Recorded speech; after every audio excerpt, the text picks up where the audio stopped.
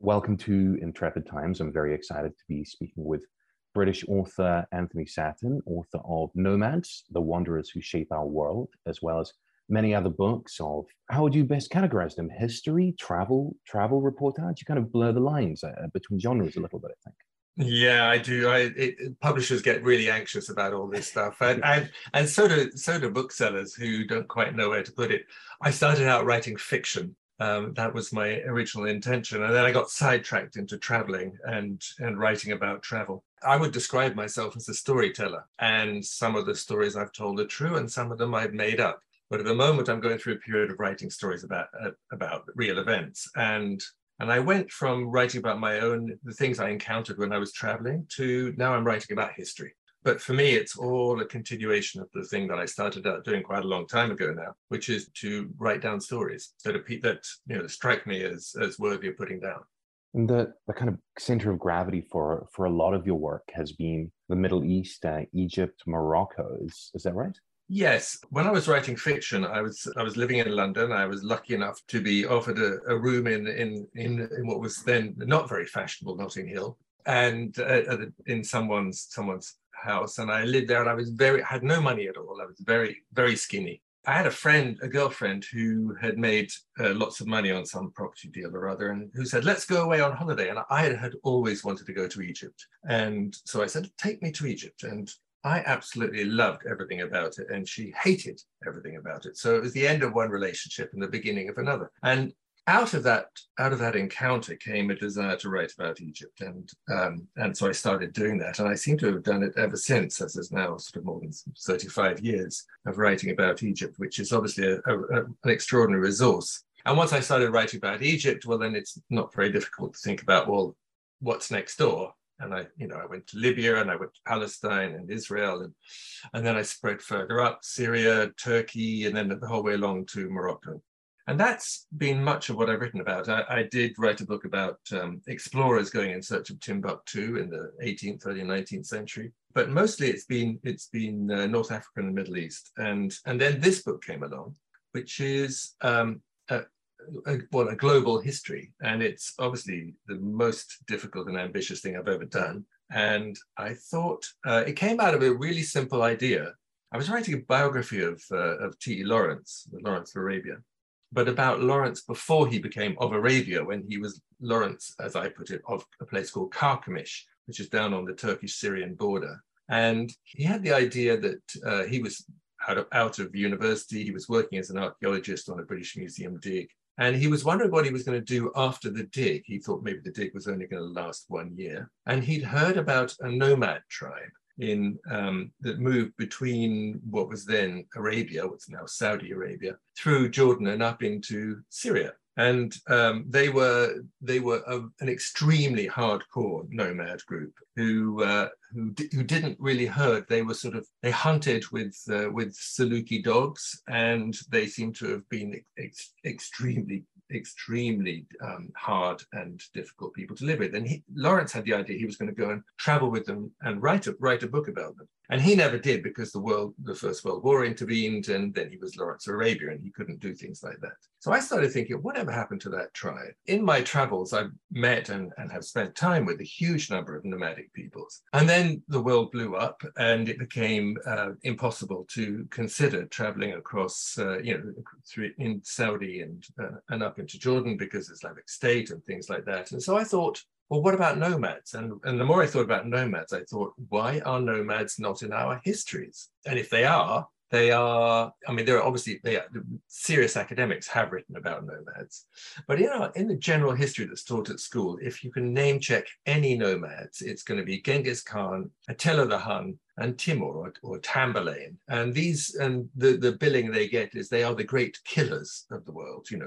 Tamburlaine is said to have killed 2 or 3 or 4 million people. He's up there with the monsters of the world. And I just thought, that's not true. That's not my experience of my interactions and my understanding of nomads. And so I thought I would write this book. That's how this came about. One of the, I suppose, few exceptions to people who've written, I guess, lovingly about nomads was someone I was very thrilled to hear mentioned from quite early on in your book, which is Bruce Chatwin. Has his work been an inspiration to yours in some way? Yes, well, I'm of the generation that when Chatwin's, well, when I first started writing, I had a 2-day job as a proofreader at a company, and somebody at the company handed me In Patagonia. They read some of the stories that I'd been writing. I had no intention, no understanding of travel writing at the time, but my boss handed me a copy of In Patagonia and said, I think you'll find this interesting. It sounds, I think you and he have things in common. And I was obviously extremely flattered as an unpublished writer at the time. And so I started taking an interest in Chatwin's writing, but it was really when Songlines came out, which I think was 1989 or thereabouts. I and a group of friends, I was living in Egypt at the time. We absolutely bonded with his vision of the world, of a world where you need to have mobile societies. I mean, I think he went too far in some of what he said, but he was a huge inspiration. And obviously, when I started thinking about this book, I remembered that Chatwin's first book, which was called The Nomadic Alternative, was never published. It was commissioned by Jonathan Cape, which is the company that I started being published by. My first book was published by them. And so I looked into what had happened to that book, and he did write it. It went on for years and years and years and years, rather as my Nomads book did. And I finally tracked down a copy of it, and I read it, and I was very excited. I thought, this is going to be a huge resource for my Nomads book, Chatwin's unpublished Nomads book. But I found, unfortunately, most of what I love about Chatwin is the humor and also the beauty of his writing and the very, very, very sharp perception of people. And yet very little of that is present in this first book. In fact, this Nomadic Alternative book is a classic first book. He's put down almost everything he knows on the subject. It's quite difficult to get through. I mean, there's a reason why it was never published and never will be published. It's not up to the standard of his other books. But nonetheless, he does stand as an inspiration for this, as for much else. Although I wonder how many people read him these days. I think he might have rather fallen from favor at the moment. It's kind of reassuring in a way that Chatwin's first book was a dud. I remember my father was a big fan of Chatwin. My father was kind of his generation, and he gave me In Patagonia, and then I lived for some time in Australia, and of course read Songlines then about the Australian Indigenous Aboriginals, and that was really quite something. But I think, what you have achieved here might be something about what Chatwin hoped but failed to do with his first book. I'm sure he would have absolutely loved it. Well, it's obviously hugely flattering to me. Thank you. I do think that if you remember in the Songlines, there's a section in the middle which is called From the Notebooks. And there's a lot about nomadic thinking, nomadic life, nomadic peoples in there. And quite a bit of that has also been lifted out of The Nomadic Alternative, his first book. And I think that was him realizing that he only had a limited amount of time because he already knew he was dying of AIDS at that point. And I think he just wanted to get down his message. But he wrote a piece for Vogue when he was working on The Nomadic Alternative, which is called, I think it's called something like It's a Nomad World.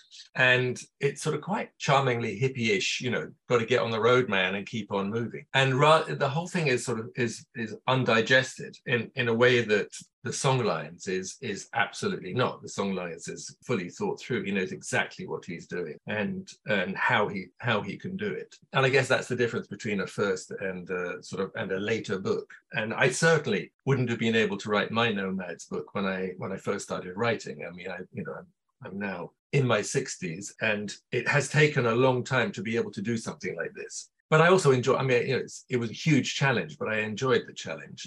A few years ago, I wrote a book about Florence Nightingale and Gustave Flaubert on the Nile together. And one of the reasons I wanted to do it was the challenge of how to write about two characters who have similar experience. They're both in their late 20s. It's before both of them are either of them are famous. Florence Nightingale goes on to become one of the most famous people in Europe in the 19th century for her work nursing in the Crimea. And Gustave Flaubert goes on to write the great European novel of the 19th century, Madame Bovary. And yet both of them have been completely failed to I mean, Florence Nightingale had not been allowed by her family to nurse beforehand, and Flaubert had finished his first novel before this journey, and his friends had told him to burn it. It was so bad. And yet they go off to Egypt and they're transformed, and they go home and they become the people we know. And yet they don't talk to each other. I managed to tie them down on the same boat for 2 days on the Nile. That's all I could do. My editor said, you can't write a book about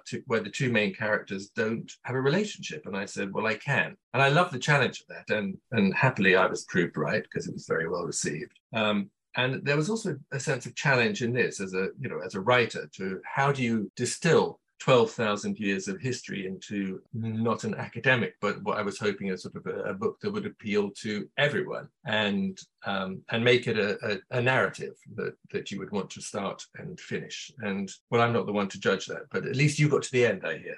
Yeah, how do you, and because it's and it is like 12,000 years is a vast sweep. There is that, you mentioned Bruce Chatwin's hippie-ish, we all should be on the road, travel, and that's almost kind of I doubt Chatwin would cherish the comparison, but almost kind of a Jack Kerouac Beat Generation sort of attitude, whereas you have this like massive macro thesis about how, and please correct me if I'm utterly butchering this oversimplification, but about how history and monuments have been created by settled people who have excluded nomads from the story and called them killers, whereas actually they're the people who've made stuff happen at every stretch of the journey. Do you kind of see that personal individual story being compatible with this big picture macro one, or are they just kind of different things? No, I think they are part of the same thing. I mean, they're both responses to an imbalance in the general perception of the human story. And we all know that before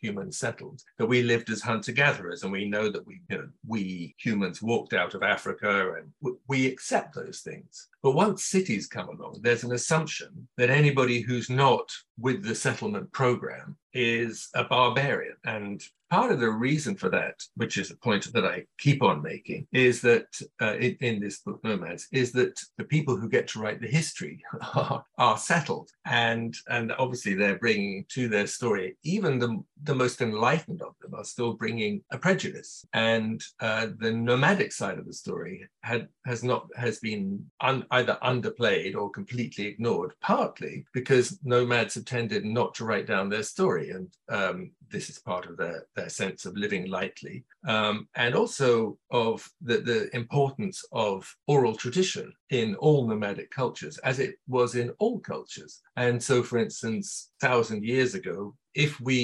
all of us would have had an extraordinary ability to remember and recite verse or stories, huge, long stories. And you remember the touchstones of Western literature, for instance, the Iliad and the Odyssey were not initially written down. They were stories that were told, these vastly long stories. And beginning of Islam, the Quran was not written down initially. It was memorized, the entire thing. And some people can still do this. But for most of us, it's a skill that we've lost, and therefore we rely on books and now also on things like podcasts and whatever else. But the problem for nomads is that they haven't really been part of this project, or if they have, it's been someone like the Roman historians writing about the barbarians, or even further back, go back into the 2000s BC, Sumer. There's a lovely story of a Sumerian princess. This is in modern day Iraq, who wanted to marry a nomad, and her friends, and this was written down at the time, her friends are saying, you can't do that. He doesn't live in a fixed home. He eats raw meat. And they just keep on listing all these things. And when he dies, they say, he won't be buried. He won't be carried to his tomb. And these are sort of just the same. And the most important thing, actually, of that Sumerian thing is he is not known, as in he's not part of a settled community where everybody, you walk out down the street and you say hello to your neighbor. And this is the sort of typical, stereotypical settled prejudice against the nomadic peoples. And it plays out from ancient Mesopotamia the whole way through to today. I mean, with migrants, with travelers in England, with people all over the world, there is still the great unease of settled people to migrants who move through. But it's not, it's not based on fact, because most of the human story and most of the last 12,000 years, this period that I write about, the settled and the nomadic people have lived in mutual dependence, and also they have sparked each other. And nomads would have found life very difficult without settled people, and vice versa. So, but that's not part of the story that we are told, and which is why I set about writing this book. Remember the scene from your book, and he had harsh hands, and yeah, exactly. It was a litany. You mentioned, not mentioned, you use as a source Herodotus a few times. I'm wondering, did you ever come across I think it's 2004 book by the Polish writer Richard Kapuscinski, Travels with Herodotus? Yes, I did. Yes, and I even had the pleasure of meeting Kapuscinski. Oh, amazing! How was that? Yeah, it was great. He had read one of my books, but I had obviously read most of his books, and I had reviewed quite a few of them as well. So when he came to London, and it might have been around the time of the Herodotus book, we had a meeting, and yeah, we think along very, very similar lines, very, very similar lines, and it's very difficult not to if you've been traveling around in Africa or in Asia and have encountered firsthand. Obviously, I live in England, and it's easy to ignore nomads most of the time here because, as something else I write about, Dr. Johnson, there was a reason why when Dr. Johnson created the first English dictionary in the 18th century, he didn't include the word nomad because there weren't any, or if there were, they were just not relevant in this country. But if you travel in the Middle East or in Asia or in Africa, there are very strong, very active nomadic communities today, and it makes you think. I mean, so a lot of what I've written would be very, very obvious to an awful lot of people in Asia, for instance. I mean, the Mongols are very aware of their long nomadic tradition. And the same with the Persians. In Iran, the landscape simply makes large-scale farming very difficult because it's either mountain or desert. Most of Iran is either mountain or desert. And so they've always had a nomadic tradition, and they continue to have it today. And I write about, because I traveled with nomads in Iran. But I remember a great program that Melvyn Bragg did on BBC, where about Persepolis, the great ancient Persian. Well, he calls it a capital, and so he's sitting around at the table doing this radio program with a whole lot of academics, and he says, "So, at what point did the Persians stop being nomadic?" And there's a sort of awkward silence, and one of the academics said, "They never stopped being nomadic. They're always nomadic. They can't do otherwise." And he said, "But they built Persepolis," and then it's explained that Persepolis, even though the name is the Greek name for the city of the Parths or the Persians, was not a city as we understand it.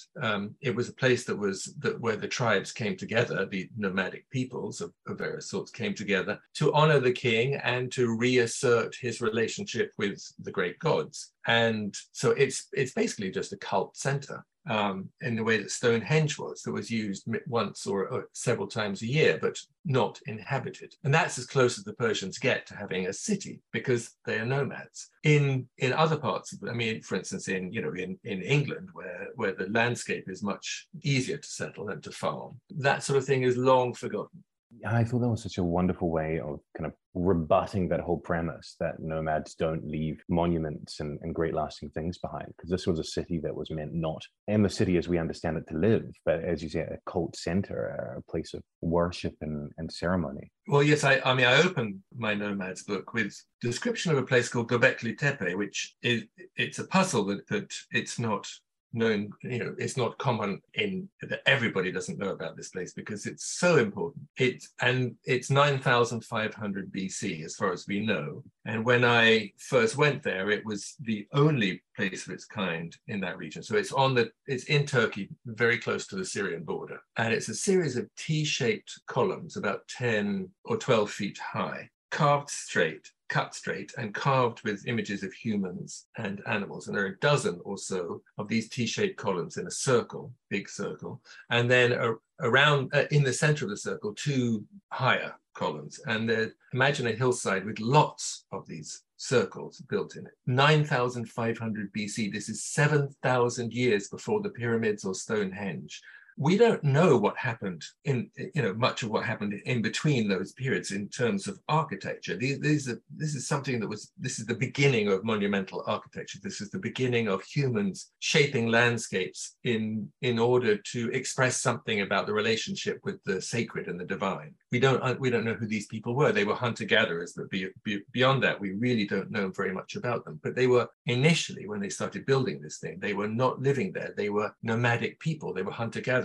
They came at a particular moment in the year and celebrated or renewed their cult. And then one day they just stopped and left it, and it got buried. And I mean, literally, some of it was buried while they were still visiting the place. But after, I can't remember how many years of it being used, they just abandoned it. And since I wrote about it, several other places like that have been found in that region. And so the idea, and this is an important idea in the book, that settled societies built, that we have monuments because people settled, is not true. The very origins of building monuments comes out of nomadic culture, and and if you can therefore, if you can accept that idea, then you're overturning one of the basic premises of the supremacy of the settled life.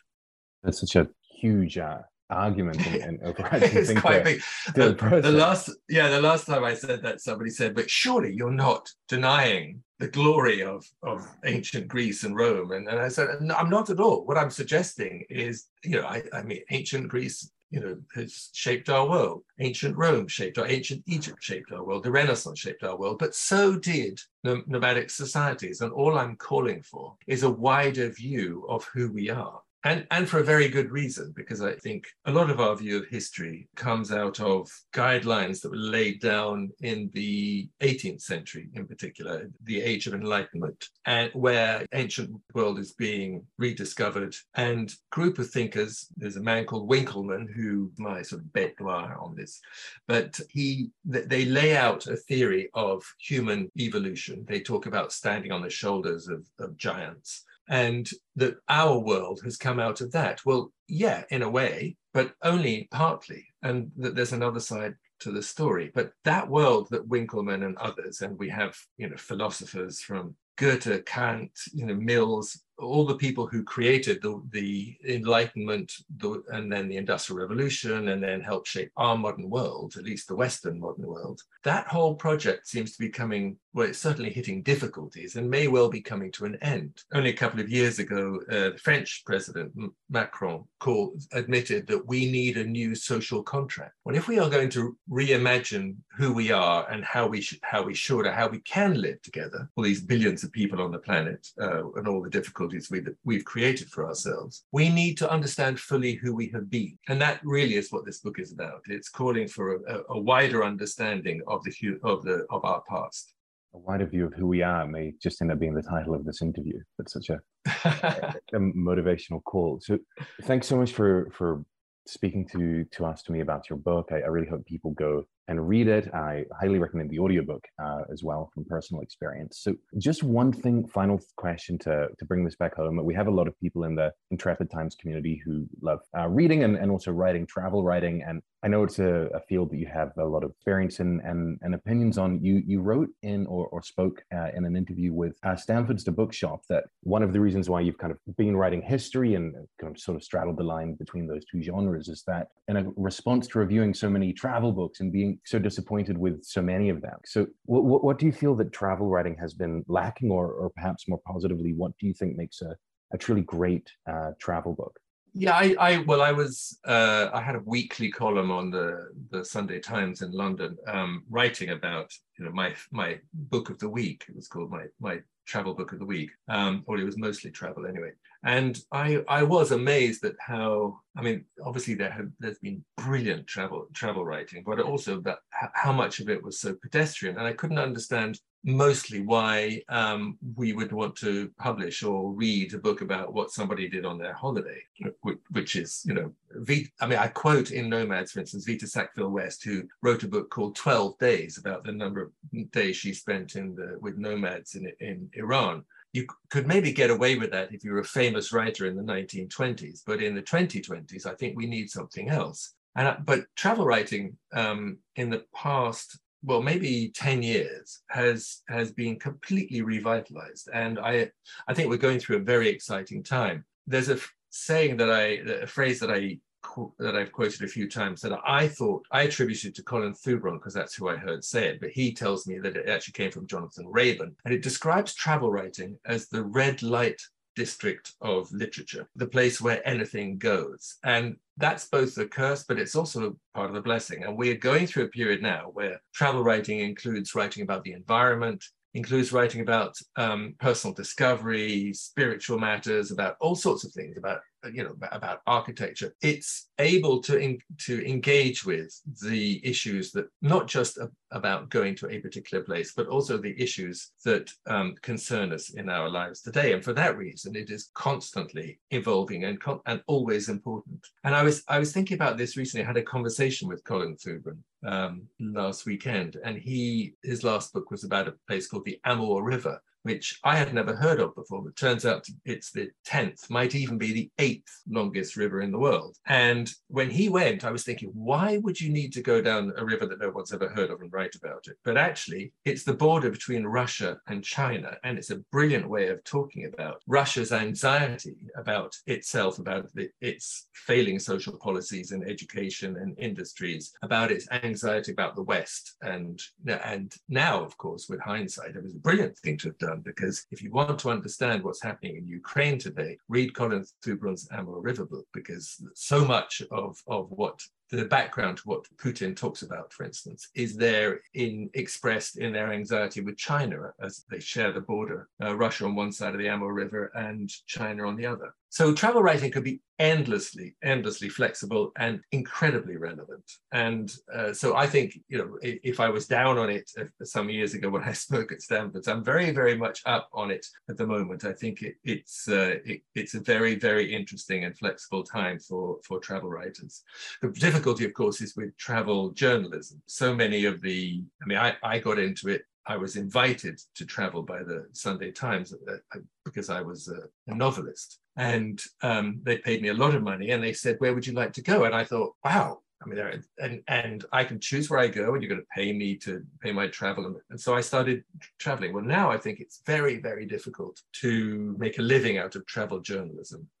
The outlets are shrinking. The number of words I was invited to write a story didn't really matter whether it was 2,000 or 3,000 words. The point was it's a story. And now the last piece I wrote for that particular publication, I think it was 600 words, and I needed to explain everything about the journey before I went on it. I was thinking, why would I need to go on why would I need to make the trip? I've had to sort of guess everything that's going to happen in order to pitch the story. So the fun and excitement and possibilities have gone out of a lot of travel journalism, but books at the moment are really, really having a good time.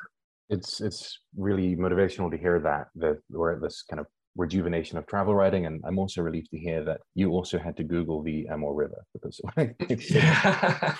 yes, really.